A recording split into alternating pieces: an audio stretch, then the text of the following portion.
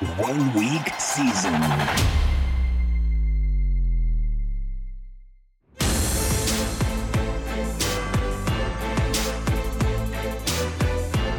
NFL Edge Audio. Texans at Panthers. Kickoff Sunday, October 29th, 1 p.m. Eastern. Over under 43.5. Game overview by Mike Johnson. Both of these teams enter Week 8 coming off a bye and hoping for a strong second half to their season with their high-profile rookie quarterbacks. The Panthers are 0-6 and do not own their 2024 first-round draft pick. Texans quarterback C.J. Stroud is currently the odds-on favorite to win NFL Offensive Rookie of the Year. The Panthers' run defense has been near historically bad to start this season, but their pass defense hasn't been that much better. Houston's defense ranks in the middle of the pack against both the run and the pass, but has been playing extremely well lately. How Houston will try to win. The Texans have been one of the pleasant surprises to start this NFL season, turning things around faster than almost any outsider was expecting, and proving to be a competitive team on both sides of the ball. After a rough start to the year, the Texans' defense has rounded into form recently and has held 4 straight opponents to low point totals. During that stretch, the Texans have a 3-1 record, with their only loss coming on the road thanks to a last-second field goal by the Falcons. That stretch is made even more impressive because it has come against solid competition. The 4 teams they have faced during that stretch have a combined 15-8 record in non-Texans games this season, a 65% winning percentage. This team is quietly playing some of the best football in the league and should be getting healthier as they emerge from their bye week. During the NFL draft process, C.J. Stroud took many, often unnecessary and unwarranted, shots as people tried to poke holes in his game and question his ability to lead an NFL team. He has answered those questions and put the haters to rest rather quickly to start his NFL career, as he currently ranks 4th in the NFL in yards per attempt and 10th in QB rating. He has done this while playing with a receiving core that was widely regarded as one of the worst in the NFL entering the season, and behind an offensive line that injuries have decimated. This week, Stroud and the Texans offense gets their easiest on-paper matchup of the season against the Panthers' league-worst run defense and below-average pass defense. Houston has a below-average pass rate over expectation for the season and will likely continue down a similar path in Week 8, as they should have more success on the ground here than they have this year. That being said, their own running game is near the bottom of the league in most metrics, and they are unlikely to totally lean on the running game when Stroud has been so good. Their offensive line is also getting healthier, so their rushing efficiency should improve in this game, and Stroud should have time to make some plays in the passing game. Carolina plays zone coverage at the 3rd highest rate in the league, and Stroud should have ample time to pick that zone apart. While his pass attempts may be down a bit this week, he will likely be very efficient when throwing it. How Carolina will try to win. Coming out of their Week 7 bye, the Panthers are searching for answers. They have given up 37 or more points in 3 of their last 4 games and rank in the bottom 3 in the league in both offensive and defensive DVOA. Rookie quarterback and first overall pick Bryce Young ranks a disappointing 29th in the NFL in both QB rating and PFF passing grade. Certainly not the return the Panthers were hoping to see from their investment, and this week they will be reminded of what they passed on when C.J. Stroud comes to town. Some teams in this position may think about pumping the brakes and letting young players get extra reps to tank for better draft position, but the Panthers don't even own their 2024 first-round pick after giving it up in the trade they made to move up and acquire Young. Due to this, the Panthers will almost certainly be doing everything they can for the remainder of the season to try to make some positive strides with Young and help him and the organization build some confidence for future years when they can push themselves into playoff contention. Carolina ranks 4th in the NFL in pass rate when not accounting for game script, and they have been blown out several times and forced to take to the air for large portions of the game. Adjusting for game script, Carolina ranks 23rd in the league in PROE as they try to keep things conservative for Young for as long as possible. The Panthers' backfield will likely be split between Miles Sanders and Chuba Hubbard, as both are now healthy, and Sanders was the team's big free agent acquisition this offseason, but Hubbard has outperformed him so far. Young ranks dead last in the NFL with a pitiful 5.3 yards per pass attempt that coincides with his 29th ranked average intended air yards as he struggles to push the ball down the field. Houston plays zone coverage at the 4th highest rate in the NFL and is effective at preventing long passing plays, so it is unlikely that this is the game where Carolina suddenly becomes a downfield passing juggernaut. Carolina will likely be a balanced and conservative offense early in this game, focusing on their running game and short area targets to the rejuvenated Adam Thielen and rookie Jonathan Mingo as the Panthers look for holes in the Texans' zone coverage. The Texans are near the bottom of the league in both QB pressure and blitz rates, so Young should have enough time to get rid of the ball on those quick hitters as Carolina hopes to march the ball down the field. The lack of firepower the Panthers entered this game with, combined with the schematic design of the Texans' defense, makes this a spot where Carolina is likely to continue their uninspiring offense, and they will have to hope their defense shows some signs of improvement. Likeliest game flow. The Texans' defense looks mundane on paper, ranking 22nd against both the run and the pass by DVOA metrics. However, upon further inspection, we can see an improving unit playing at a high level recently under the direction of defensive-minded head coach DeMeco Ryans. After a shaky start to the season, where they surrendered 25 and 31 points to the Ravens and Colts, the Texans rattled off 4 straight games where they held their opponent under 20 points. Looking deeper at the Texans' performance this season, we can see that their 2 bad outings came against teams with an elite dual-threat quarterback in Lamar Jackson and Anthony Richardson. Those games were also the season's first 2 games as the team was getting used to a new defensive system. Given that context and the struggles of Carolina's offense, it is hard to see a scenario where the Panthers have an explosive offensive showing and jump out to an early lead. The Texans' offense is likely to have success in this game and should be able to build a lead gradually. As noted earlier, they should be able to run the ball more effectively in this matchup than otherwise this season. However, they will still let Stroud throw aggressively early on as they look to build a lead and show off their shiny new toy to the team that passed on him. For those of you into the revenge narrative type of thing, it would certainly seem plausible that Stroud is especially ready to face the one team that passed on him in the draft. This profiles more as a throw to get the lead, run to protect it game for the Texans rather than a ground and pound game plan, where they focus solely on attacking the Panthers' weakest point.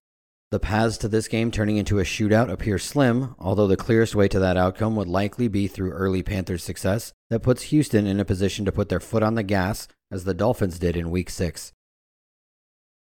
Rams at Cowboys. Kickoff Sunday, October 29th, 1 p.m. Eastern, over-under 45.5. Unfortunately, due to time constraints, audio for the Rams at Cowboys game is unavailable this week. Please consult oneweekseason.com for the full game write-up. Vikings at Packers. Kickoff Sunday, October 29th, 1 p.m. Eastern, over-under 42.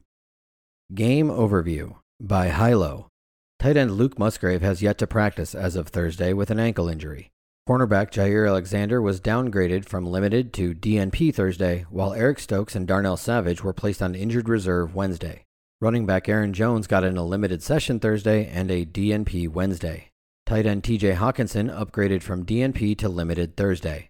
Both the Packers and Vikings rank in the bottom 10 in the league in opponent plays per game, which is simultaneously telling regarding their offense and defense. How Minnesota will try to win. The Vikings continue to be one of the highest pass rate over expectation teams in the league, currently trailing only the Bengals and Chiefs in that metric. But a 4th-ranked 26.9 seconds per play and extreme pass-heavy tendencies, league low 19.1 rush attempts per game, have led to the potential for additional offensive plays run from scrimmage in games the Vikings are involved in. Kirk Cousins leads the league in total pass attempts, ranks 2nd in yards, and 5th in total intended air yards, albeit with a modest 7.4 intended air yards per pass attempt.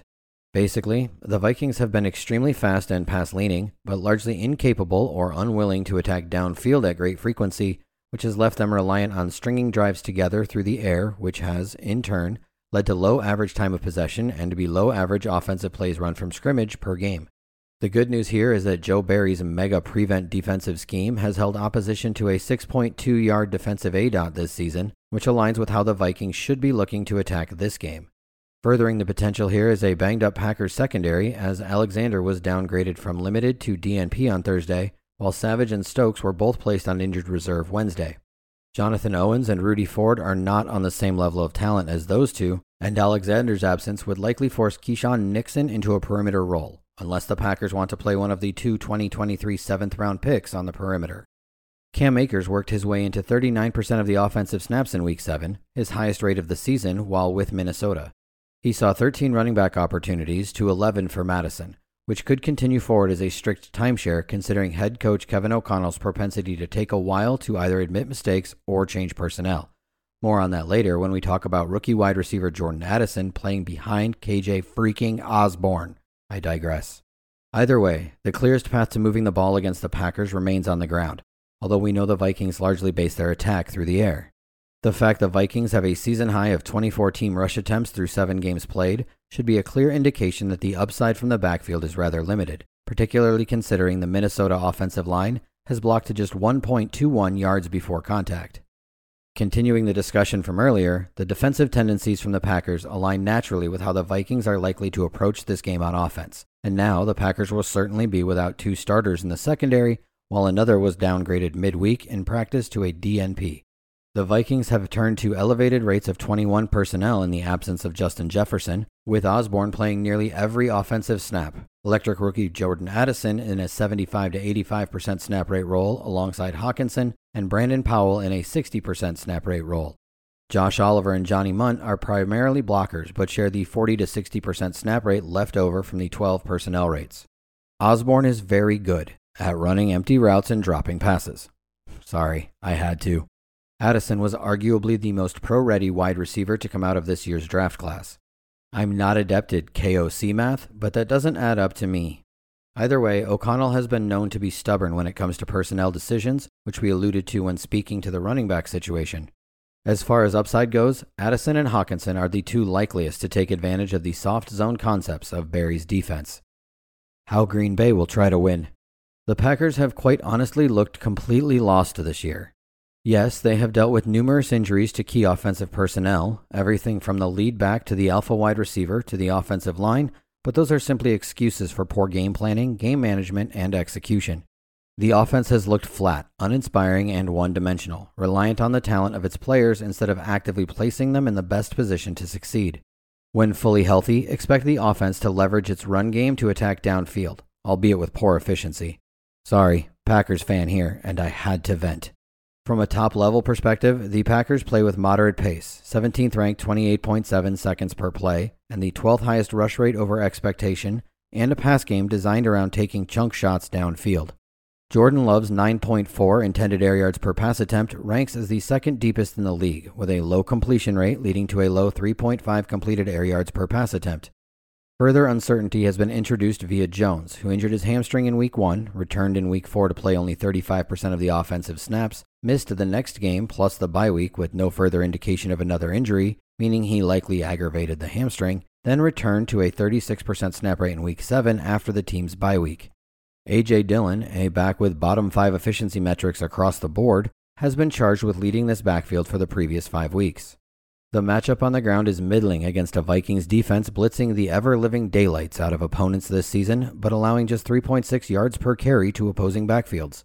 Your guess is as good as mine as to how the Packers divvy up their backfield snaps, with most of that left up to Jones's health.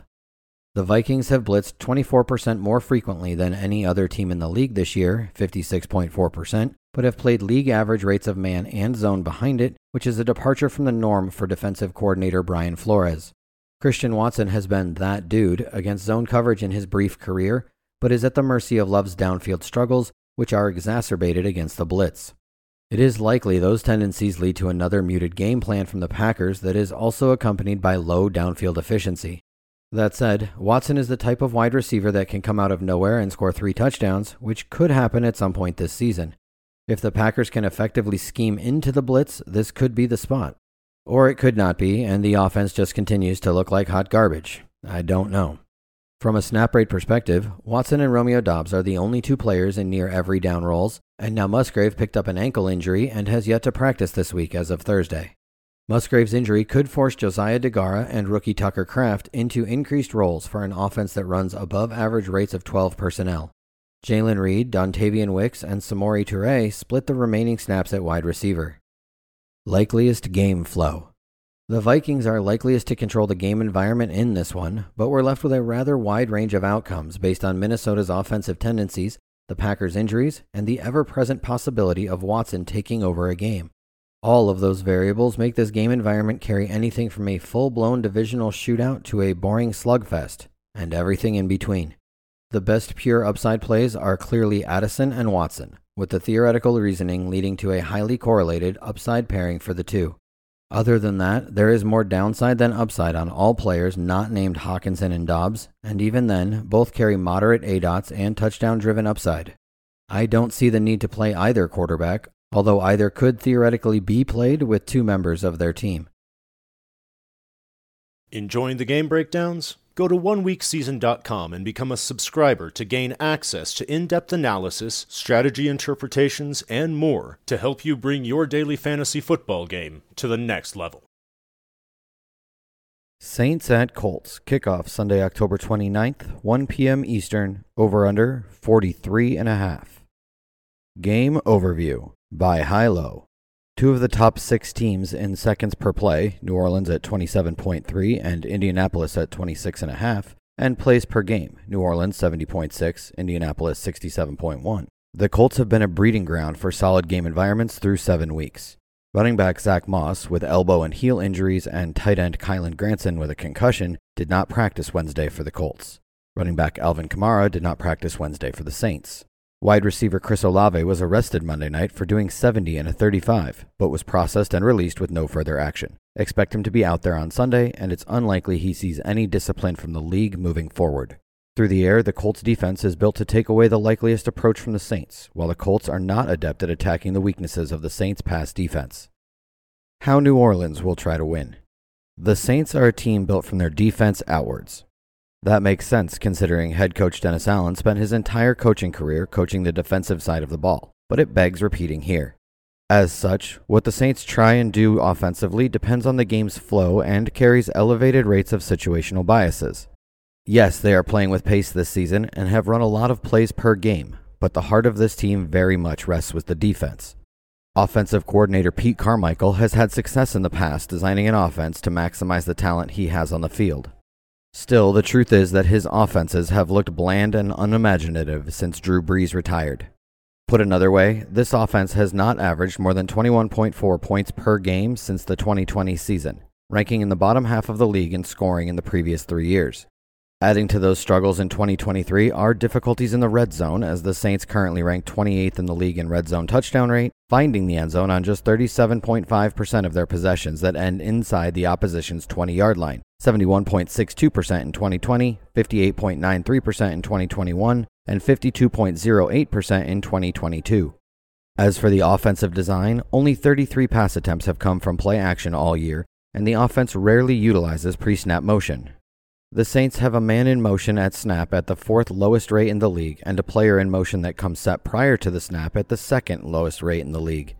To hammer the point home a bit more, quite mundane. Yes, quite. The run game has been hit hard by this more face-up offensive approach, averaging just 3.5 yards per carry behind 1.25 yards before contact this season. Yes, they've had an injury and suspension-induced carousel at running back, but Alvin Kamara has even been held to under 3.8 yards per tote. The matchup yields just 1.28 net yards before contact against a Colts defense holding opposing backs to 3.8 yards per carry this season. Kamara's workload remains robust. 80.0% opportunity share ranks 5th, a filthy 9.8 targets per game, on pace to break the single-season target record set by Christian McCaffrey while missing 3 games. But the expected efficiency on the ground is not pretty in this spot. 9.8 targets per game is laughably adequate to offset those concerns, but it is worth mentioning how vanilla this offense has been thus far. Jamal Williams returned from injury in Week 7 to a 22% snap rate and just 5 carries. Finally, Kendre Miller got in a full practice, while both starting tackles, Ryan Ramczyk and Landon Young, got in limited sessions on Wednesday after missing Week 7. As was alluded to earlier, Carmichael's idea of forward-leaning offense involves gadget plays via tight end Taysom Hill with downfield shots mixed in. Quarterback Derek Carr ranks 8th in intended air yards per pass attempt, and alpha wide receiver Chris Olave has the most targets without a dropped pass this season, but the offense is more, hey, you, go beat that man, instead of, hey, let's do something to get our guys in the best spot to succeed. As in, the only quarterback with a bigger disparity between intended air yards per pass attempt and completed air yards per pass attempt than Carr is Jordan Love. Joshua Dobbs and Baker Mayfield rank just behind those two. It's not the greatest company to find yourself in. Carr's 48 poor throws are the worst in the league. Apologies if it seems like I'm just ripping this pass offense. But yeah, it hasn't been great through the first 7 weeks of the 2023 season. Even with all that, two players on this offense can succeed despite the mediocrity: Chris Olave and Alvin Kamara. Olave has seen double-digit looks in 5 of 7 games, while Kamara has 2 games of 4 played with 14 targets. That kind of volume is hard to come by, friends. While Olave has not been utilized in motion much, he has been moved around the formation at a solid rate, seeing a 36.2% slot snap rate and running the most routes of any wide receiver this year.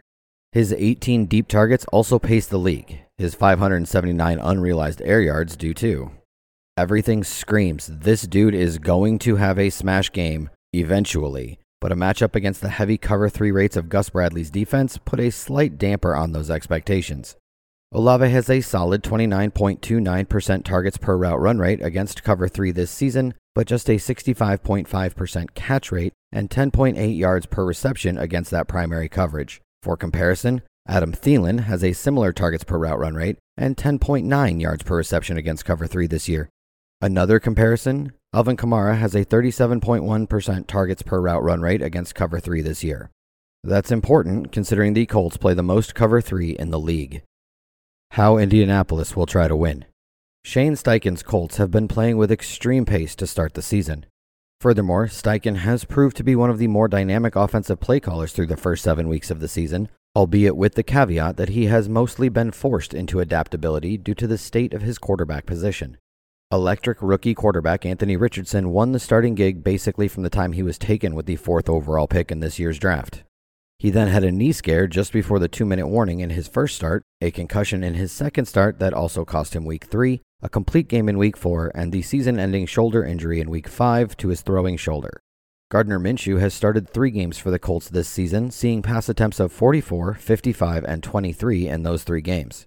Running back Jonathan Taylor also missed the first 4 weeks of the season, slowly ramping up his snap rates to an even 50-50 split in Week 7. From what we've seen, Steichen should be considered one of the most opponent-specific game planners in the league, after the highest rush rate over expectation of the season against the Browns in Week 7, and some of the highest pass rate over expectation games earlier in the season. If considering the strengths of the Colts' offensive line, run game, short area passing game, and the opponent, I think it's likeliest we see another slight shift to a more run-balanced approach to start the game in Week 8, with the game environment playing a role in Steichen's situational play-calling tendencies in the second half. Even though Taylor and Zach Moss saw the same number of offensive snaps and the same number of carries in Week 7, Taylor handled 80% of the red zone opportunities and the only opportunity inside the 5. It is clear the team wants to keep Moss involved, and, quite frankly, he has earned that right. But Taylor is the alpha on this team and should be treated as such moving forward. The Saints are no slouches against the run, but neither were the Browns last week, whom the Colts rushed 40 times against. New Orleans has held opposing backs to 3.9 yards per carry and has allowed just 2 rushing scores this season, with the matchup yielding 1.29 net yards before contact. The dynamic run-blocking scheme and individual abilities of Taylor and Moss can win against any opponent, which they proved last week, but this is not a great on-paper matchup. In other words, while the path to truly elite production is narrow for Taylor, he has the talent to pop in this, or any, matchup. Gardner Minshew's modest 7.1 intended air yards per pass attempt and putrid 3.5 completed air yards per pass attempt values are offset slightly by the 5th highest yards after the catch per completion, 5.9, which is sandwiched between CJ Stroud and Brock Purdy, 5.9 and 5.8 respectively. As in, this offense has been forced to take a more methodical approach on offense, looking to generate space for their primary pass catchers within the first 10 yards of the line of scrimmage. The primary contributors to those methodologies have been Michael Pittman and rookie Josh Downs to this point in the season, with Downs seeing the largest bump in involvement with the switch in quarterback from Richardson to Minshew. The Saints have played the second highest rate of man coverage this season, which has led to the 6th deepest defensive ADOT against, but a low completion rate allowed, yielding the 6th fewest air yards at completion through 7 weeks. They have also missed the 5th fewest tackles this season, which has kept their yak allowed in check. Add it all up, and the Saints generally allow aerial production to areas the Colts are largely poor at attacking. Nothing immediately jumps off the page from the Indianapolis pass game, leaving the potential for volume the only indicator for fantasy success. That narrows things down to just Pittman and Downs for DFS purposes, and even then, neither is overly exciting in this spot. Likeliest game flow.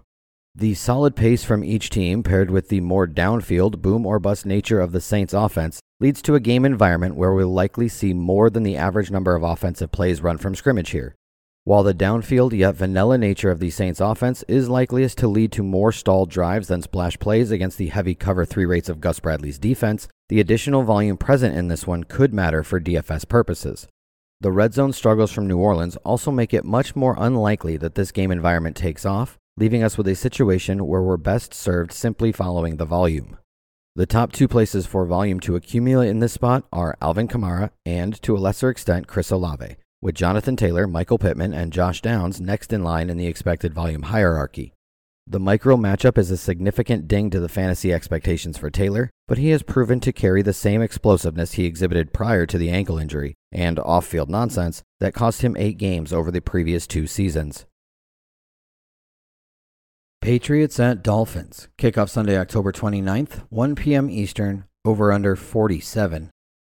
Game overview by Hilo. There is some serious injury uncertainty with the Dolphins this week, with Tyreek Hill, who has a hip injury, and Raheem Mostert with an ankle injury missing practice on Wednesday.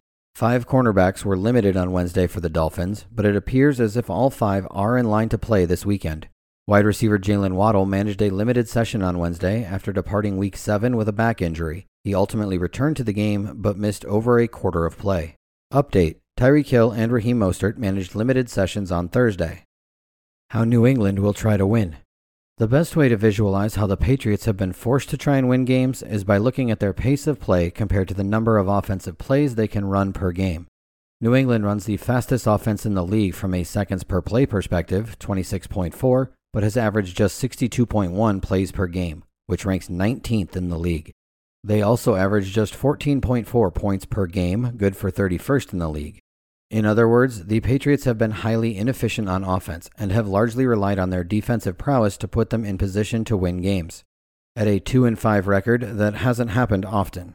Even so, the Patriots will rarely be blown out of the water, with 5 of 7 games decided by 7 points or less. They had a rough stretch in Week 4 and 5, where they were outscored by a combined 69 points in a 2-game span. Most weeks, against most opponents, this team should find a way to keep things close into the fourth quarter in typical Bill Belichick fashion. The Patriots very clearly want to be a team that can control the clock at greater frequency than they have to this point in the season, ranking top 10 in rush rate over expectation. Negative game scripts and poor offensive volume have meant they have averaged only 24.4 rush attempts per game through 7 weeks, which is 22nd in the league.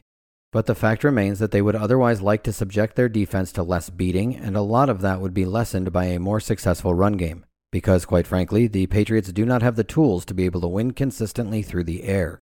The major problem with that design is a one-dimensional offensive scheme that lacks many forward-thinking principles, leaving the offense vanilla and straightforward. Until that changes, which remains questionable, New England could continue to struggle to control game environments for the remainder of the season. Ramondre Stevenson has settled into a 60 to 65% snap rate and opportunity share in recent weeks, backed up by change-of-pace grinder Ezekiel Elliott. Stevenson has managed just 3.1 yards per carry and 3.9 yards per touch, with Zeke putting up 3.7 yards per carry and 3.9 yards per touch.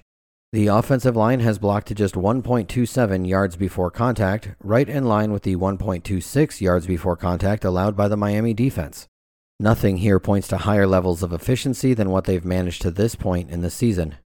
Demario Douglas returned from a missed game to immediately eat into Devontae Parker's role in the offense, which makes sense considering how poorly Parker has played through the first half of the season. Taking into account a split tight end core and elevated 12 personnel rates, left only Kendrick Bourne as an every down pass catcher in Week 7. Juju Smith-Schuster should return from 2 missed games due to a concussion after not being listed on the team's injury report Wednesday, which is likeliest to eat into Douglas's growing role in the offense, in addition to the 25 offensive snaps from Jalen Reagor, as opposed to sapping Bourne's established role. As such, we will likely see a similar snap breakdown to what we saw last week, with Smith-Schuster, Parker, and Douglas sharing the 150 to 160% available snap rate for 2 players, induced by the 40% 12 personnel rates from this offense. Vic Fangio's too high base defense hasn't performed up to expectations to this point in the season. Still, a heavy zone base requires additional communication, which will likely improve as the season progresses. Kendrick Bourne and Demario Douglas are the team's 2 top pass catchers against zone coverage this season, with Smith-Schuster seeing the highest target rate against man. How Miami will try to win. As we know by now, the Dolphins are one of the most concentrated offenses in the league, which makes the presence of Tyreek Hill, hip injury, and Raheem Mostert, ankle injury, on the injury report so meaningful. It's still too early to speculate on their respective game day statuses, considering I'm writing this game up Thursday morning, so we'll just quickly remark on those situations and then follow up with a larger exploration in the DFS Plus interpretation section on Friday. The Dolphins have been an extremely concentrated offense during Mike McDaniel's tenure. More importantly, they have become even more concentrated when a key player misses a game during the previous 2 seasons. On the other side of that discussion, Bill Belichick continues to scheme away an opposition's top weapon through situational play calling tendencies. If the Dolphins are left with just Jalen Waddle and Jeff Wilson because Devon Achane remains on injured reserve, the dynamics of this spot could change drastically over the coming days. As things currently stand, McDaniel is one of the game's most forward-leaning offensive play callers and designers. The Dolphins rank first in pre-snap motion rate and rates of snaps that come with a player in motion at the snap of the football, which has been dubbed cheat motion by the league. It's against the rules to have a player in forward motion at snap. Still, McDaniel is bending those rules by sending Tyreek Hill and Jalen Waddle in horizontal motion at snap, effectively getting them running at defenders with momentum built up instead of from a stop. Tricky indeed. Belichick has seen McDaniel's offense 3 times already from their games last season and their early 2023 meeting, but the first one came in the opening weekend of 2022, while the second one came with Teddy Bridgewater at quarterback for the Dolphins last year. He might just luck out again with the injury concerns surrounding Hill and Mostert. All of that to say, while they have played in the past, Belichick hasn't seen the full brunt of the Miami offense in earnest yet. At minimum, Achane is set to miss the next 2 games, while Jeff Wilson saw his first game action of the season in Week 7. That has so far left the primary change of pace role to Salvon Ahmed, who would be the likeliest player to enter a more robust role should Mostert miss with an ankle injury. Both Wilson and Ahmed run 4.62 40s, so they aren't going to be out there clocking at 22 miles per hour, but both have proven they can be successful in this zone gap run blocking scheme. If Mostert can make it through his ankle injury, he should have a clear path to 65% or more of the offensive snaps and running back opportunities in a matchup that appears poor on paper. The Patriots have allowed just 3.4 yards per carry and surrendered just 1.2 yards before contact this season. That said, the only true test on the ground for the Patriots this season was this Dolphins team back in Week 2 when Mostert hung 120 yards and 2 touchdowns on them in 18 carries. Belichick focused additional attention on Tyreek Hill in these teams' first meeting this season, which paved the way for Jalen Waddle to lead the team in receiving for the only time this season. That would be the likeliest scenario once again should Hill play, with additional attention likely to swing to Waddle should Hill miss. That would open up additional opportunities for Braxton Berrios and Cedric Wilson, the latter of whom put up a combined 100 yards on 7 targets in Week 5 and Week 7, his only 2 games this season with more than 50% of the offensive snaps played. I wouldn't expect the team to increase their modest 12 personnel rates to compensate for Hill missing, likely are shifting an increased emphasis to the ground game, particularly if Mostert plays and Hill doesn't. In keeping with the earlier discussion, I would expect Waddle to take on more of a pre-snap motion role that has primarily been reserved for Hill. Teams can only have 1 player in motion at a time pre-snap. Should Hill miss, which is likely to be managed by man coverage with safety help by Belichick. Likeliest game flow. Belichick schemes well against opponents he sees frequently, typically muting the offensive expectations against divisional rivals. Considering this will be the second time these 2 teams meet through the first half of the season, and that Hill and Mostert are banged up coming into this one, those chances only gain steam here. That said, McDaniel is an offensive madman, and is capable of reserving new tricks and techniques for later in the season. He'll have his hands full if Hill and Mostert both miss, because those are 2 of his 4 elite chess pieces, joined by Devon Achane and Jalen Waddle, which would likely serve to mute the game environment further. Even so, Miami ranks first in points per game for a reason, making this no small task for Belichick and company regardless of who is active on game day. The Patriots are highly unlikely to contribute to many game environment eruptions this season based on how their offense is built. That said, they currently rank as the fastest overall offense in the league, which could provide additional offensive snaps run from scrimmage to the game environment as a whole. Basically, this spot becomes tricky to analyze fully, considering the injuries to 2 of the 3 primary pieces of the Miami offense. Jets at Giants. Kickoff Sunday, October 29th, 1 p.m. Eastern, over-under 36.5. Game overview by Hilo. Sauce Gardner and DJ Reed were full participants in Wednesday's practice, a good sign that they will both return from a missed game due to concussions. Giants QB Daniel Jones was listed as a limited participant again on Wednesday, just as he was all last week before missing Week 7's game. Both teams are in the bottom half of the league in seconds per play and combined for just 121 plays per game. The average this season is just under 130 plays per game. Both teams rank in the bottom half of the league in pass rate over expectation. Wide receiver Randall Cobb did not practice on Wednesday with a shoulder injury, and Mecole Hardman was dealt back to the Chiefs, potentially opening up additional snaps for undrafted free agent rookie wide receiver Xavier Gibson, who has been the primary slot fill-in behind Cobb to this point in the season. How the New York Jets will try to win. The Jets have a run-balanced offense with a moderate pace of play in the absence of Aaron Rodgers this season, which has no indication of changing anytime soon. One of the more telling splits that indicate how the Jets are likeliest to attack this spot is the drastic changes in numbers against the blitz versus when kept clean for Zach Wilson, both this season and throughout his career. Wilson is a slightly below average quarterback when kept clean, but a legitimate bottom 5 passer when blitzed. That's important because Wink Martindale's defense has blitzed over 41% of their defensive snaps this season. I know this, you know this, so we could bet Robert Saleh and Nathaniel Hackett know this. That should lead to a heavy emphasis on the ground game as the Jets look to leverage their defense and string together long drives on their way to grinding out a victory.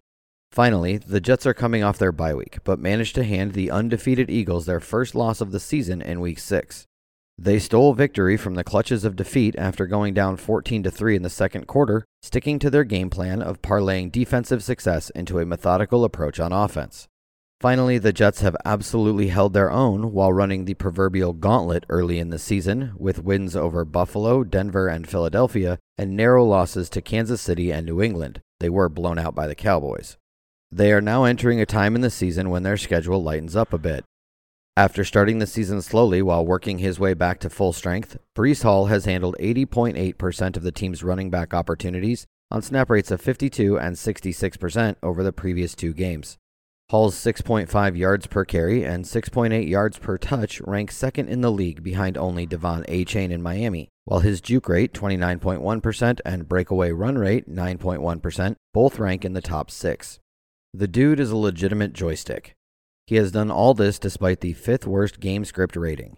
The matchup yields the 3rd highest net yards before contact value on the slate against the Giants' defense that has surrendered a massive 5.0 yards per carry to opposing backs. Dalvin Cook has played just 20 total offensive snaps the past 2 games in a light change of pace role, ceding passing down duties to Michael Carter. The Jets have run their offense with above-average rates of 12 personnel and sparse utilization of 21 personnel, leaving their offense based almost entirely out of 11 and 12 personnel. The biggest issue with this Hackett offense has been a very vanilla offensive design through the air. The good news is that the bulk of the pass offense is concentrated on one man, second-year alpha wide receiver Garrett Wilson. Wilson holds an elite 32.5% team target market share and a bonkers 54.5% red zone target market share, seeing 9.2 targets per game this season. Low efficiency and few scoring opportunities have kept his season high to just 17 DK points, but the underlying metrics hit at a potential breakout game or 2 the rest of the way. Allen Lazard is the only other pass catcher to operate in a near every down role, but he carries modest marks in target market share, 13.6%, and targets per route run rate, 12.4%, carrying the most utility for his run blocking abilities. Finally, Xavier Gibson could be thrust into an increased role with Mecole Hardman no longer in town, and slotman Randall Cobb looking on the worst side of questionable with a shoulder injury. Gibson, the team's primary kick returner, is a touchdown waiting to happen type player with elite vision and burst with the ball in his hands. He has seen just 1 target on the season, so this could be a case of the volume simply following Hall and Wilson at an increased rate, but he's an interesting upside piece at likely low ownership this weekend for loose MME pools. How the New York Giants will try to win. After getting blown out in 4 of their first 5 games, Brian Daboll and Wink Martindale's Giants have held the Bills to 14 points and the Commanders to 7 points in back-to-back weeks as they come into their own this season. Whether that is attributable to variance or highlights a more projectable trend remains to be seen, but the team is playing better in that recent stretch. Defensively, we know what we're going to get with Martindale's defense, which includes elevated blitz rates and high man coverage rates. We've talked about this before, but it bears repeating here. Martindale's defensive philosophy attempts to disrupt opponents via negative plays and forcing teams into long down and distance situations. He has historically parlayed that into low drive success rates against and cracked down in the red zone, regularly finishing in the top 10 in red zone touch rate allowed. The problem so far this season has been a lessened ability to find those disruptive plays between the 20s and a relative inability to keep teams out of the end zone, until 2 weeks ago. An inability to move the ball on offense plagued the defense as it provided opponents with higher time of possession and shorter fields, which has improved since Tyrod Taylor took over for the injured Daniel Jones 2 weeks ago. Jones practiced in a limited capacity all last week before ultimately being ruled out with his neck injury, which is important after he managed a limited session to start Week 8's preparation. The finer major problem for this team to start the year has been an underperforming and injury-riddled offensive line that has really affected Jones's ability to sustain drives. Taylor has had more success diagnosing defenses and avoiding oncoming rushers, but the offensive line has been a legitimate issue, causing each quarterback to be ranked near the bottom of the league in intended air yards per pass attempt. All of left tackle Andrew Thomas, right tackle Evan Neal, and center John Michael Schmitz started the week with a limited session and could return to action against the Jets.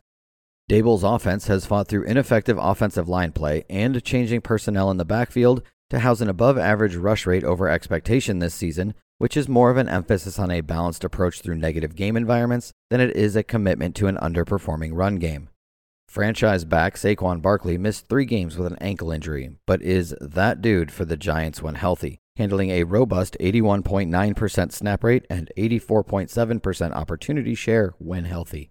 The slow pace of play, relative inability to sustain drives, and balanced offense have led to a near-average 27.1 rush attempts per game, most of which are accounted for by Barkley, and whichever quarterback draws the start.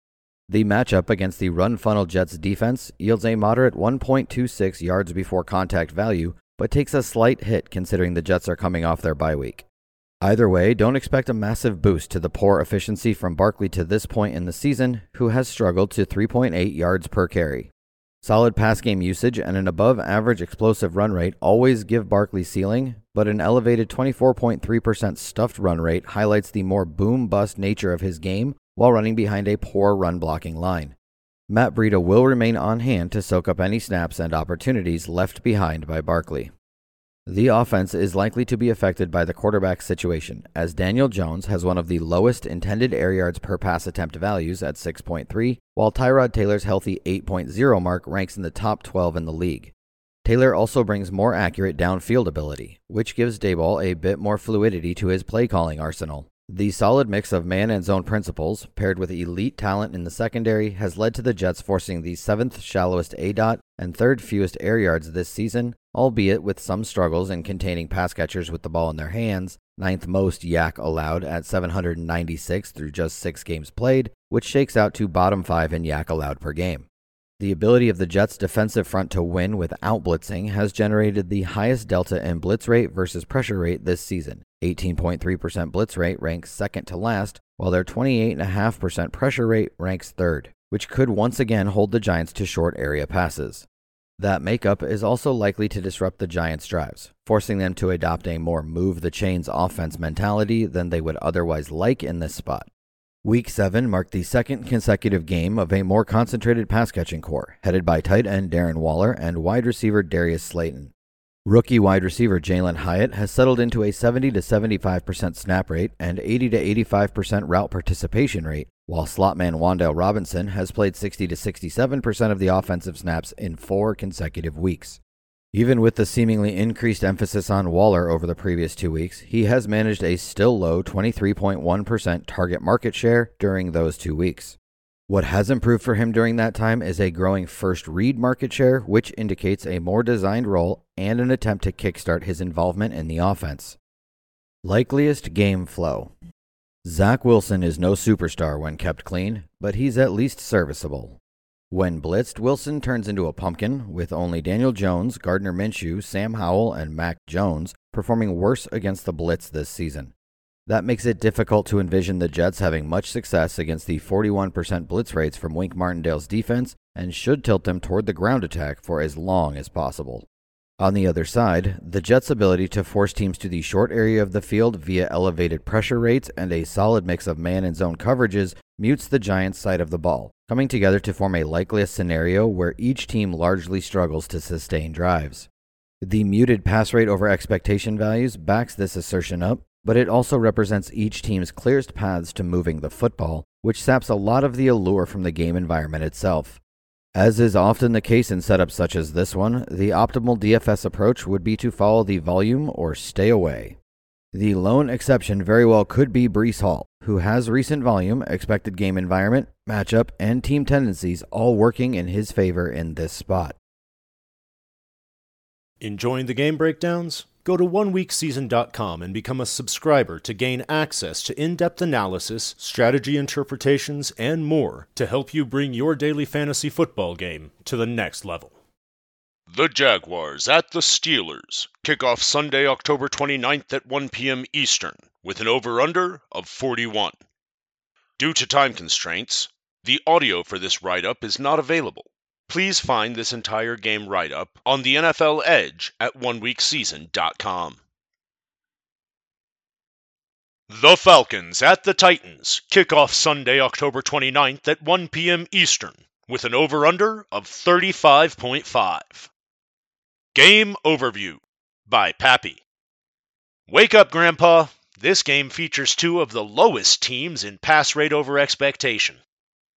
The Titans are the slowest team in the league, while the Falcons are the run-heaviest team, leaving limited paths to DFS fireworks.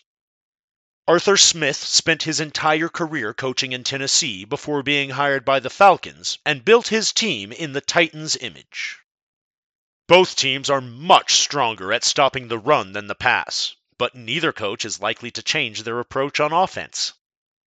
Bijan Robinson saw a $1,300 price decrease on DK and is priced $2,000 below where he was in Week 1.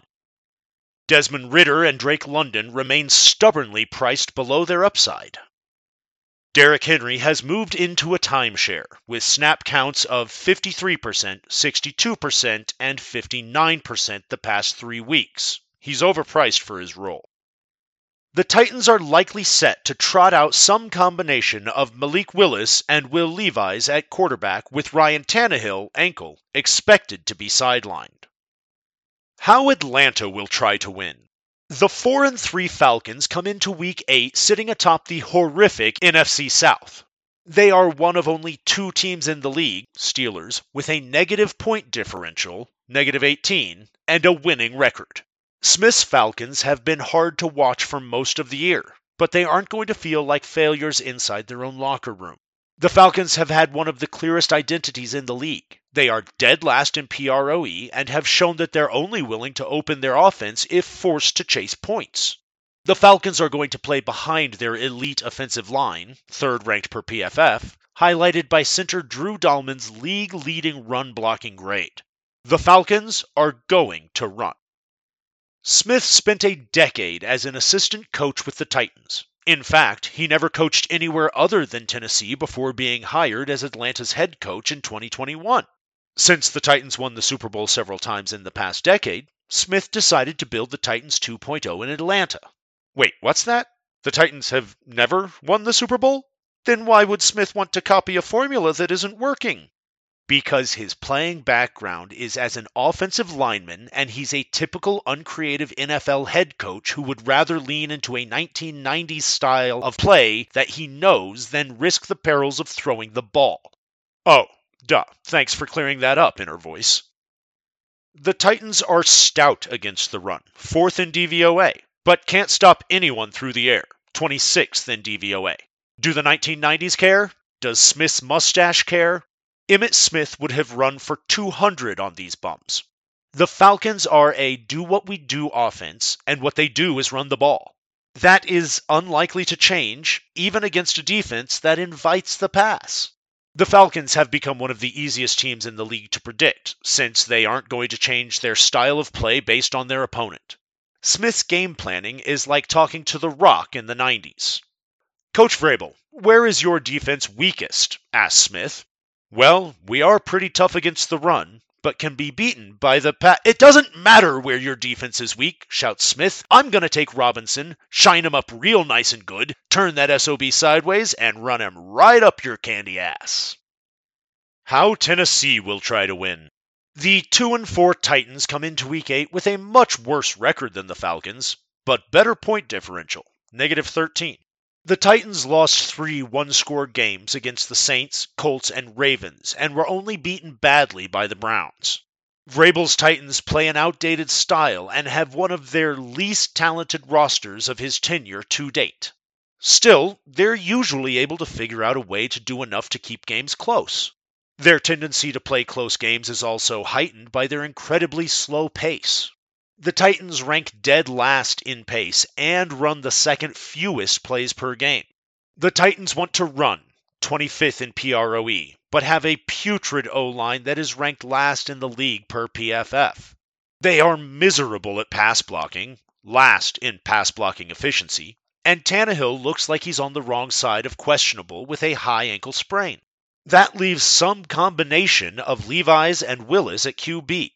The lack of a reliable QB furthers the already high chance that the Titans play with a run-out-the-clock in the first quarter mindset. The Titans are finding it hard to play smash-mouth football behind a crumbling O-line, but that won't stop them from trying. The Falcons, who are built just like the Titans, are tough against the run, 9th in DVOA, but vulnerable through the air, 29th in DVOA. That discrepancy is unlikely to tilt the Titans away from their do-our-thing approach. These two teams are mirror images of one another, and neither one is going to care about the other being stronger against the run than the pass. This game should really be decided by a feats of strength battle between Vrabel and Smith. Whoever can piggyback Henry the furthest wins, with a hot dog eating contest as the tiebreaker when they both fall over right away.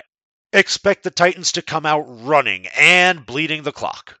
Vrabel is going to try and keep things close, limit his inexperienced QB's mistakes, and hope to win on a late Falcons error. Likeliest game flow. This game is depressing. It has a clownish total, 35.5, with the Falcons installed as slight, -2.5, road favorites. This is a game between two teams who want to run and play conservative offense while being able to stuff the run on defense. Neither coach is the type to adjust and attack a specific defensive weakness, which sets up a 1990s affair where both teams are going to slam their running games into the teeth of the opposing defense. The chances of a run fest is elevated by the Titans being forced to use some combination of inexperienced players at QB. The most likely outcome is both predictable teams play in their predictable styles, creating a game with a ton of running and clock bleeding. Expect this game to stay relatively close on the scoreboard, with the Falcons being able to do enough to get the victory behind their regular starter at QB in Ritter. The Eagles at the Commanders. Kickoff Sunday, October 29th at 1 p.m. Eastern, with an over-under of 43.5. Due to time constraints, the audio for this write-up is not available. Please find this entire game write-up on the NFL Edge at oneweekseason.com. Enjoying the game breakdowns? Go to oneweekseason.com and become a subscriber to gain access to in-depth analysis, strategy interpretations, and more to help you bring your daily fantasy football game to the next level. The Browns at the Seahawks. Kickoff Sunday, October 29th at 4:05 p.m. Eastern, with an over-under of 38. Game Overview by Mike Johnson. The Browns are somehow in the race for the AFC North despite a tumultuous start to the season. Cleveland will play this game without quarterback Deshaun Watson, who is nursing a shoulder injury, as well as their top two running backs, Nick Chubb and Jerome Ford. Seattle's last 3 games have all had combined scores of 30 or less. The Seahawks will likely welcome DK Metcalf back after missing last week's win over Arizona with rib and hip injuries. The Seahawks pass defense is the only area of weakness according to the DVOA metrics, as the Seattle run defense ranks third in the NFL and the Browns defense ranks second against both the pass and the run. How Cleveland will try to win. The Deshaun Watson saga continues as he will miss this week's game, and likely more, due to the nagging shoulder injury that has been following him around for over a month now. Veteran journeyman and XFL MVP P.J. Walker will be the Browns starter for at least this week. He led the Browns to a stunning but ugly Week 6 win over the 49ers as he came in on relief to throw 32 passes in a thrilling last-second victory over the Colts. The Browns were dead last in the NFL in pass rate over expectation in Week 7 as they ran the ball over 30 times in a wild 39-38 victory. The Browns are ranked 29th in PROE this season, showing that last week was not a blip on the radar, and we should expect a similar approach this week in a hostile environment with their backup quarterback under center. The issue for the Browns this week will be a Seattle defense that ranks third in the NFL in both run defense DVOA and opponents' yards per carry. They have swallowed up everyone in their paths and should be able to key in on the Browns' rushing attack to try to force Walker to beat them. Furthering the struggle for Cleveland will be the absence of Jerome Ford, who has been terrific as the lead runner for the Browns since Nick Chubb's devastating knee injury. Ford has a sprained ankle of some variety and will miss at least the next 1 to 2 weeks. Kareem Hunt and Pierre Strong will split backfield duties in the meantime, with Hunt likely to lead the team in carries and be used near the goal line, while Strong gets a slightly smaller share of the rushing load and is involved more in space and the passing game. In any regard, these are near replacement-level players at this point facing a top-notch run defense. The Browns have been known for having a very good offensive line for many years now, but this year they rank 20th in PFF run blocking grades through Week 7. Seattle's defense plays primarily zone coverage, leading the league in zone coverage rate and ranking 27th in the NFL in blitz rate. Their primary focus is to contain their opponents and prevent them from making big plays down the field, while also executing a strong run defense that forces their opponents into long down and distance situations. They have been extremely effective with this approach this year, especially recently, as they have surrendered only 30 points combined in their last 3 games. Cleveland's offense is likely to struggle running the ball, and Seattle's defense is going to keep them from successfully taking downfield shots, leaving the short to intermediate passing game, primarily in the middle of the field, as their most likely path to success moving the ball. How Seattle will try to win. The Seahawks offense has been struggling a bit this season and has failed to produce more than 20 points in over a month. As a matter of fact, Seattle has scored 20 points only twice all season, with one of those instances coming in a game against the Panthers' bottom 3 defense, and the other game coming against the Lions in Detroit, where we often see shootouts erupt. They have instead been relying on a strong defense and ball control as their recipe for success, and have consistently been a team for a few years that only produces high-scoring games when pushed to do so by their opponent's offense, or when they are facing a very poor opposing defense. This week offers neither of those factors, as the Browns boast the league's number 1 ranked defense by DVOA, and their offense is limping into this game, despite last week's 39-point outing against the Colts, which was largely fueled by big plays from their defense and offensive playmakers, who will not be playing this week. Seattle ranks 8th in PROE and 6th in passing offense DVOA. Their personnel, however, is not particularly well built for this specific matchup. While Seattle leads the league in zone coverage rate, the Browns lead the NFL in man coverage rate. None of the Seahawks wide receivers are best suited for attacking man coverage, especially when the opponent playing man coverage is very good at it. And the Browns rank 2nd in pass defense DVOA. The Browns also rank 1st in PFF pass rush grade, as Myles Garrett continues to terrorize opposing quarterbacks. Cleveland ranks 5th in QB pressure rate and 9th in blitz rate, as they have really been able to turn up the heat on their opponents. The Seattle running game is inconsistent, with lead runner Kenneth Walker being more of a boom or bust type of runner rather than a consistent chain mover. This matchup sets up for more bust than boom on the ground, meaning Seattle will likely need their receivers to win some one-on-one matchups in order for them to move the ball. They may also have to take some deep shots, leveraging the physical skill set of DK Metcalf and the elite ball skills of Tyler Lockett to try to relieve some pressure that this Browns defense will be applying. Rookie wide receiver Jackson Smith-Njigba should once again have a key role in the offense and may be needed to step up this week as the slot receiver against a team that was just dusted by Colts slot receiver Josh Downs in Week 7. Likeliest game flow. It is really hard to see this game turning into a high-scoring affair when you consider the factors involved. The Seahawks pass defense is the only area of weakness according to DVOA metrics, as the Seattle run defense ranks third in the NFL and the Browns defense ranks second against both the pass and the run. Combining that with the reality that the Browns passing offense is the worst unit amongst the two teams, it becomes clear that there are very few paths to scoring a lot of points in this game, and it will likely be a dogfight to the end. The Seahawks are the team likeliest to control this game as their quarterback is steadier and less likely to commit turnovers. But the Browns defense should be solid enough to keep things interesting from a competitive standpoint, even if that doesn't happen in an entertaining way.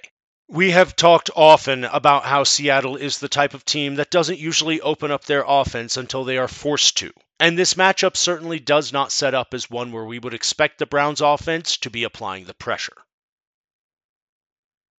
The Ravens at the Cardinals. Kickoff Sunday, October 29th at 4:25 p.m. Eastern, with an over-under of 44.5.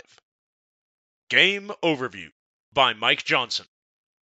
The Ravens have the highest implied team total on the slate and are coming off a convincing win over the Lions. The Cardinals have been struggling despite some promising signs early in the season and now have a 1-6 record, but they may be getting Kyler Murray back soon. The Ravens should be able to move the ball in any manner they choose, while the Cardinals will be throwing things at the wall and hoping they stick. Baltimore is coming off the most pass-heavy game this season in terms of pass rate over expectation and appear to be hitting their stride in their new offensive system. There are signs for concern with the tempo of this game, mainly due to the play calling of the Cardinals and the pace of the Ravens. How Baltimore will try to win.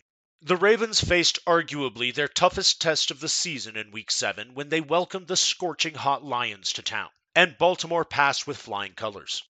The Ravens not only pulled off the victory, they absolutely dominated Detroit from start to finish, building a 28-0 halftime lead and coasting to an easy 38-6 win. Lamar Jackson took another step in his return to the top echelon of NFL QBs, and the team's offense had their highest single-week PROE of the year, as things seem to be settling into place, and Lamar is starting to roll in new offensive coordinator Tom Monken's system. This week, Baltimore will travel west for a game against a flailing Cardinals team that has lost its last 4 games by an average of 15 points. By all accounts, the Ravens should dominate this game on both sides of the ball. Baltimore is the top-rated team in the NFL by overall DVOA, while ranking in the top 5 in both offensive and defensive DVOA rankings. Baltimore and Kansas City are the only teams that hold such a distinction, signifying how strong a contender both teams are. However, the NFL can be random and chaotic, with unpredictable outcomes happening on a weekly basis. If ever there was a setup for a huge letdown game, this would be it, as they come following a huge home win against a team they were up to play and now traveling to sunny Arizona for what appears to be a cakewalk game.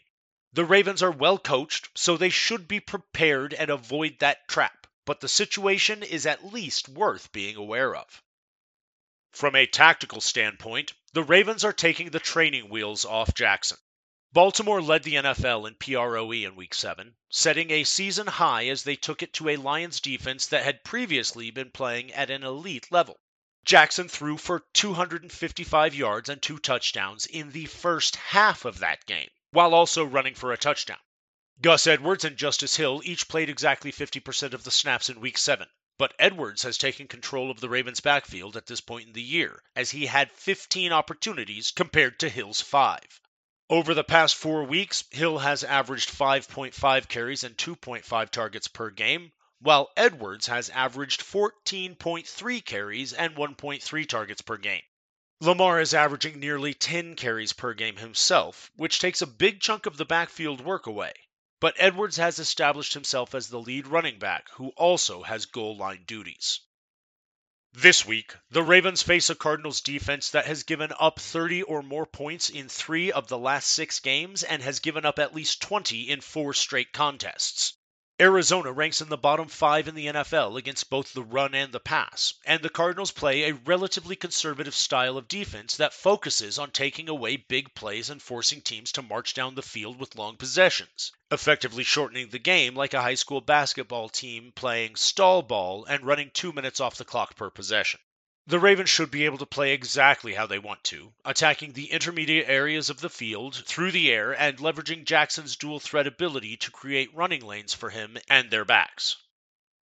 How Arizona will try to win. The Cardinals rank 31st in the NFL in PROE, as their weekly goal at this point is basically to bring their opponents down to their level, by slowing the game down and keeping it low scoring and ugly. If you get to the fourth quarter of an NFL game and things are within one score, anything can happen. We saw it a couple of weeks ago when the Jets beat the Eagles, despite not doing much offensively throughout the game. Some teams have trouble winning games, but if they play good enough defense and grind on their opponent, they can sometimes fall into a win when their opponent effectively beats themselves. Arizona looks to utilize the legs of quarterback Joshua Dobbs, who has at least 6 rushing attempts in 4 of his last 5 games, and otherwise has been really spreading the ball around.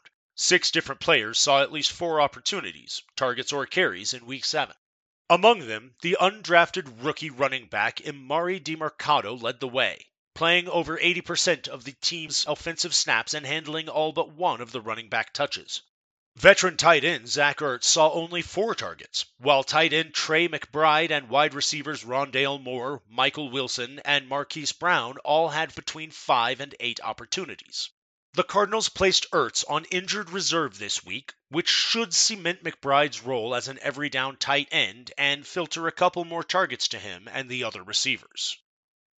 The Cardinals are once again likely to run the ball more often than usual game script would suggest, especially this week against the Ravens' dominant pass defense that leads the league in pass defense DVOA and gives up the lowest yards per attempt to opposing quarterbacks.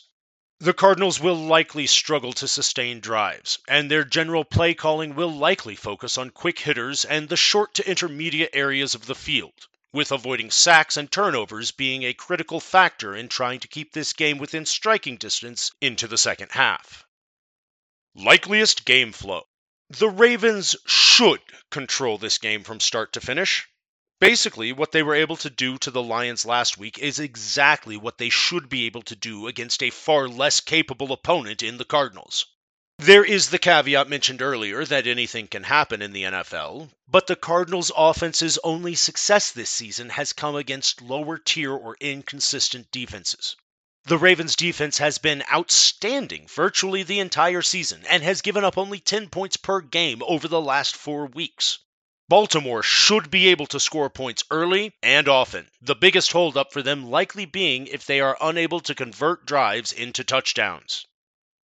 Arizona's ceiling outcome from a points scored standpoint here is very low, making it unlikely that the Cardinals score more than once or twice in the first half, with touchdowns likely very hard to come by while the Ravens are fully engaged. A close game that ends up with Arizona covering the current 10-point spread would be the likeliest to happen either through Baltimore's offense failing to convert drives to touchdowns, therefore reducing their point total and keeping the Cardinals in it, and or a backdoor cover where the Cardinals are able to muster some second-half points that leave the final score looking closer than how the actual game plays out. The Chiefs at the Broncos. Kickoff Sunday, October 29th at 4:25 p.m. Eastern, with an over-under of 47. Due to time constraints, the audio for this write-up is not available. Please find this entire game write-up on the NFL Edge at oneweekseason.com. Enjoying the game breakdowns? Go to oneweekseason.com and become a subscriber to gain access to in-depth analysis, strategy interpretations, and more to help you bring your daily fantasy football game to the next level. The Bengals at the 49ers. Kickoff Sunday, October 29th at 4:25 p.m. Eastern, with an over-under of 43.5. Game Overview by Mike Johnson. The Bengals enter this game fresh off their Week 7 bye and hope to make a run at the very competitive AFC North. San Francisco is looking to rebound from a tough Monday night loss on the road against the Vikings.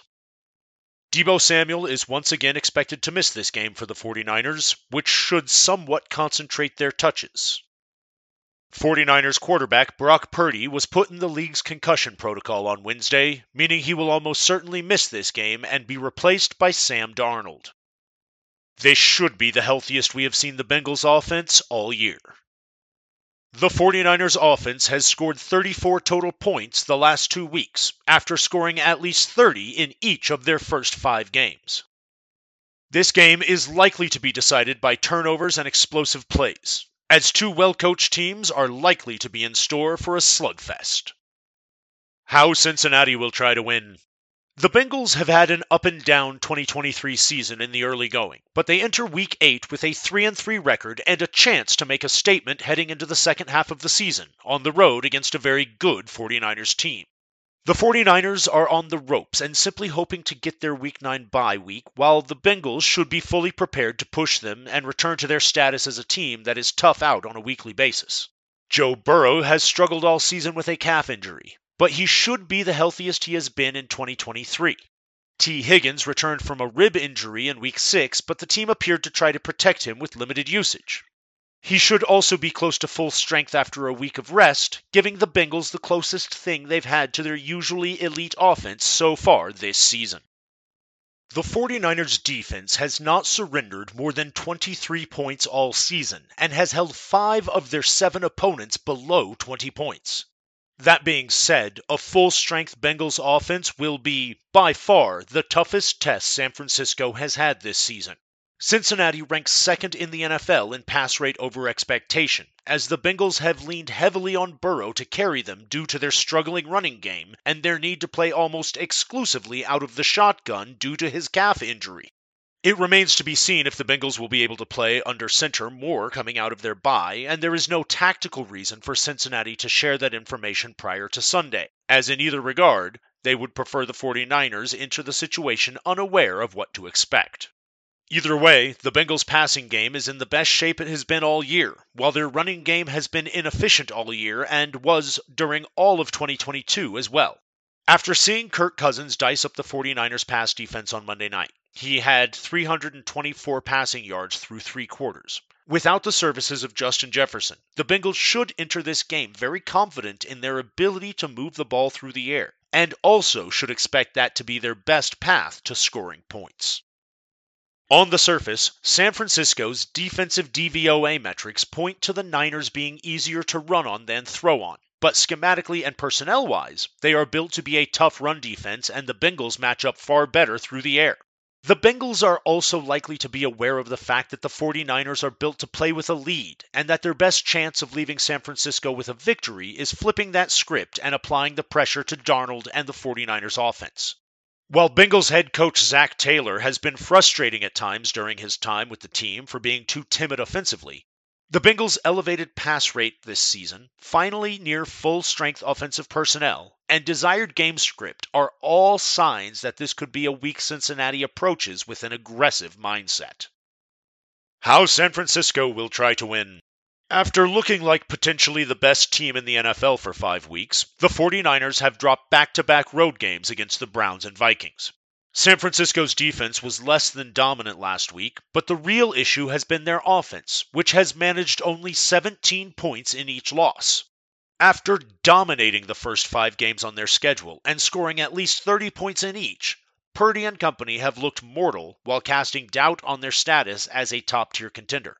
Perhaps the loss of Samuel has been a bigger issue than people expected, as he left early in the Browns game and is not expected back until after San Francisco's Week 9 bye.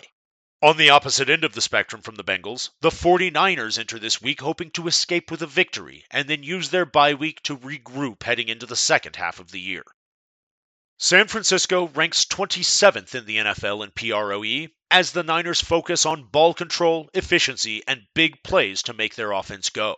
They often thrive on turnovers that create short fields to spark their offense, and they play at a methodical pace that does not make their opponents uncomfortable.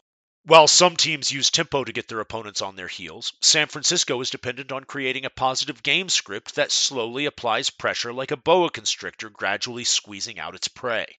The issue for San Francisco the last 2 weeks has been that it has been unable to create its preferred game script and even trailed wire to wire in Minnesota on Monday night. The 49ers also lost the turnover battle to the Vikings by a 3-1 margin. That was the first time the 49ers have lost the turnover battle in a game with Purdy as their quarterback, other than last season's NFC Championship game when Purdy tore the UCL in his throwing elbow and they essentially played without a quarterback. This week, the 49ers will be without Purdy and will instead turn to one-time second overall pick Darnold, who may actually have more arm talent than Purdy, but is unlikely to be as precise in how he runs Kyle Shanahan's offense. There may be some small tweaks to how the 49ers call some plays in this game, but in general their approach and game plan is somewhat independent of their quarterback play. Something that we have seen repeatedly in the past is Jimmy Garoppolo, Nick Mullins, C.J. Beathard, and Purdy all ran a very similar style of offense during their time under center for Shanahan. The only notable changes to the scheme happened when Trey Lance had his limited opportunities, and those changes were only to highlight his rushing ability. Darnold is a more capable scrambler than Purdy, but not to the point where San Francisco will alter its scheme to highlight it. In total, this 49ers offense should look the same as it has all season, with more variance likely in their outcomes. From a tactical standpoint, the 49ers offense has struggled the last 2 weeks against a Browns defense that plays the highest rate of man coverage in the league, and a Vikings defense that leads the NFL in blitz rate while playing a high degree of cover 1 defense, which also relies heavily on man concepts. The 49ers offense is built to get the ball in the hands of their playmakers, who then make plays after the catch. They have struggled to create the necessary separation to set up those types of plays during their current 2-game losing streak. The Bengals defense is middle of the pack in man coverage rate and blitz rate, which may allow a slight reprieve for San Francisco this week. However, the Bengals defensive coordinator Lou Anarumo is very good at what he does and has had a bye week to create a game plan tailored to slowing down the 49ers. He has done a masterful job of slowing down the likes of the Chiefs and the Bills' high-powered offenses the last couple of years, and I would expect him to implement the concepts that San Francisco struggled with recently and force the 49ers to prove they can find an answer. The 49ers will play at their usual methodical tempo and run the ball at a high rate, with Christian McCaffrey operating as the engine to their offense. But they will need Darnold to take care of the football and at least one of Brandon Ayuk or George Kittle to dominate their matchups if they are going to get back on track offensively and control this game. Likeliest game flow. The Bengals are the team most likely to feature their passing game in this matchup, while the 49ers are most certainly going to try to ride McCaffrey. Neither team plays at a high pace, with the 49ers ranking as one of the slowest tempo teams in the NFL. The most likely scenario is a slow-moving game in the first half. The Bengals defense is less than elite, but is very well coached and can cause opponents fits schematically, especially with extra prep time. Meanwhile, despite the fact that Cincinnati may be aggressive early in the game, this is still a 49ers defense that has been stifling on the scoreboard, even in their losses. Cincinnati may be able to build an early lead like the Vikings did, but it's unlikely the Bengals are able to pull away to the point where San Francisco gets truly uncomfortable and has to panic early and move away from its game plan. Ultimately, points will be at a premium in this matchup of two teams that were each a game away from the Super Bowl last season.